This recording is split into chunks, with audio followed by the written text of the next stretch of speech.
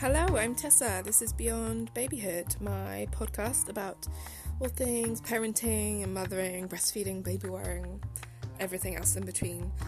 If you don't know who I am Tessa, obviously, and I'm a breastfeeding advocate. I'm a breastfeeding counsellor, training to be an IBCLC. I sit the exam in October, yay! And I'm a paediatric nurse, and I'm a really chatty mum of 2 boys. I live in the UK, and I really enjoy sharing breastfeeding information, evidence, new evidence, stories, everything with anyone who wants to listen. So that's why this podcast exists. Anchor have changed a few things since I first started recording this podcast, so this is my new intro. And I hope you enjoyed today's episode. Hey everyone, today I am recording a new episode. It's about the 7th time I've recorded it. I keep changing my mind about what this is about, but the general theme of this week has been about puzzle finding, experts, and bad support being given to parents, I suppose. So that's generally what I'm going to talk about. I honestly never go more than a day or 2 without talking to someone about breastfeeding. It's like my obsession. I think I managed to wheedle a chat about breastfeeding into like every day. Today I went to the park to meet some other parents, and it was a totally nothing to do with breastfeeding whatsoever, and the way that my 4.5-year-old snuggled into my chest when he needed a cuddle prompted the other person to go, "Hey, did he breastfeed?" And I was like, "Yeah, he did." And then suddenly it's all about breastfeeding. So then we get chatting, and it's always the same. People always have the stories that they want to tell that nobody's ever really listened to about their breastfeeding experiences, and people always can tell you the things that someone did that was horrendous and the things that someone did that was amazing. And the thing that always sticks out to me is how it's, from the parents' perspective, it's kind of like, this was like the thing I needed to hear, and once I heard that, it was all fine. This was amazing after that point. Or, this was the one piece of the puzzle that I was missing. And I feel like when I am the breastfeeding supporter, I am just putting puzzle pieces together for people.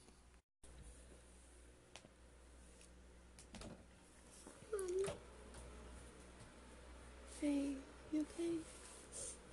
What happened? Why are you crying? It doesn't close because there's a cable in the way. What's up? Why are you crying? You tell me. You want to go on the bed and cry?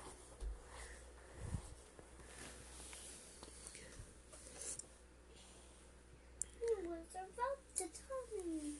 Yeah.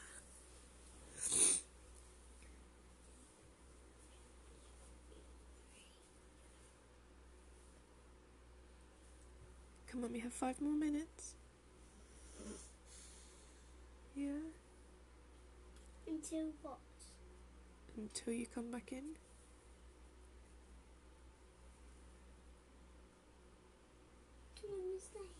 Okay then, can you keep quiet while I carry on recording? Did you hear Mummy talking and that's why I came up? Yeah, so you keep super.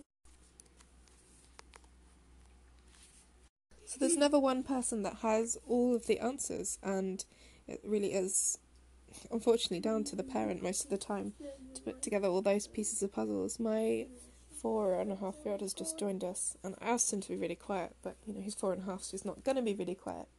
Can I carry on talking? He's playing with the dog. So, anyway, where were we at? Yeah, I was talking about all the puzzle pieces, yes. And then it's also so interesting to me that this particular lady's story, the thing that helped her breastfeed successfully after several children, was something that in the textbooks was just like, we talk a lot about being hands-off in breastfeeding support so that the parent learns how to do the breastfeeding themselves, but what worked for her was the exact opposite. And it's so interesting how she tells a story of the two supporters there that were arguing in front of her about the right way to support her. It's just, so interesting. In the if I put my medical hat on, my nursing hat on, I totally get, they're reading the evidence and reading the best practice, reading the policy, reading the protocol, and trying to follow it because, you believe that's the right way to do it. And breastfeeding support really, honestly, doesn't really work like that. I guess it's the same with parenting. It just doesn't really work like that. And this brings you around to people thinking that they're experts. You'll hear people talk about, if you have a problem with your car, you're going to see, an expert in cars, a mechanic, so on. And I like that analogy. And you've got a problem with your boobs, you see an expert in breastfeeding. I like that analogy. But when somebody assumes you're an expert, if you then turn around and say, I have no more ideas of how to help you, that is so demoralising to a woman. And I was speaking to a woman this week, and that was what was said to her by the expert, and I'm doing air quotes here. And this was a lactation consultant, and I don't know the ins and outs of what they said, but the result was they weren't working together anymore, but these breastfeeding problems had not been resolved. And then that's how I started chatting to this woman. And I had, I think, about 7 or 8 different things that I suggested that she could do.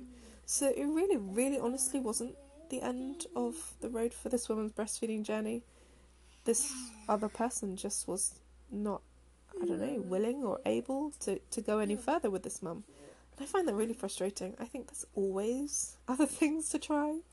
And we really have to work together as parents, as breastfeeding supporters, as healthcare professionals to find the other answers that could be out there. Just because you have never heard of something doesn't mean it doesn't exist. Exactly. Buzz Lightyear knows.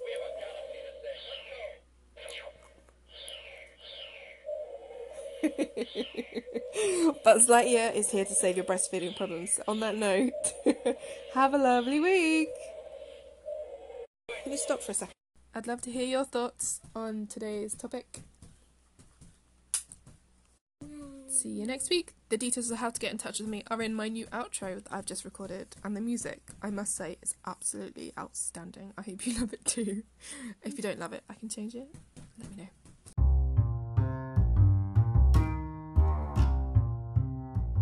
Thanks so much for listening to today's episode. If you liked what you heard, please get in touch. You can email me at beyondbabyhood.com. If you put a hello at the beginning of that, that's an email address, just in case you don't know how email addresses work.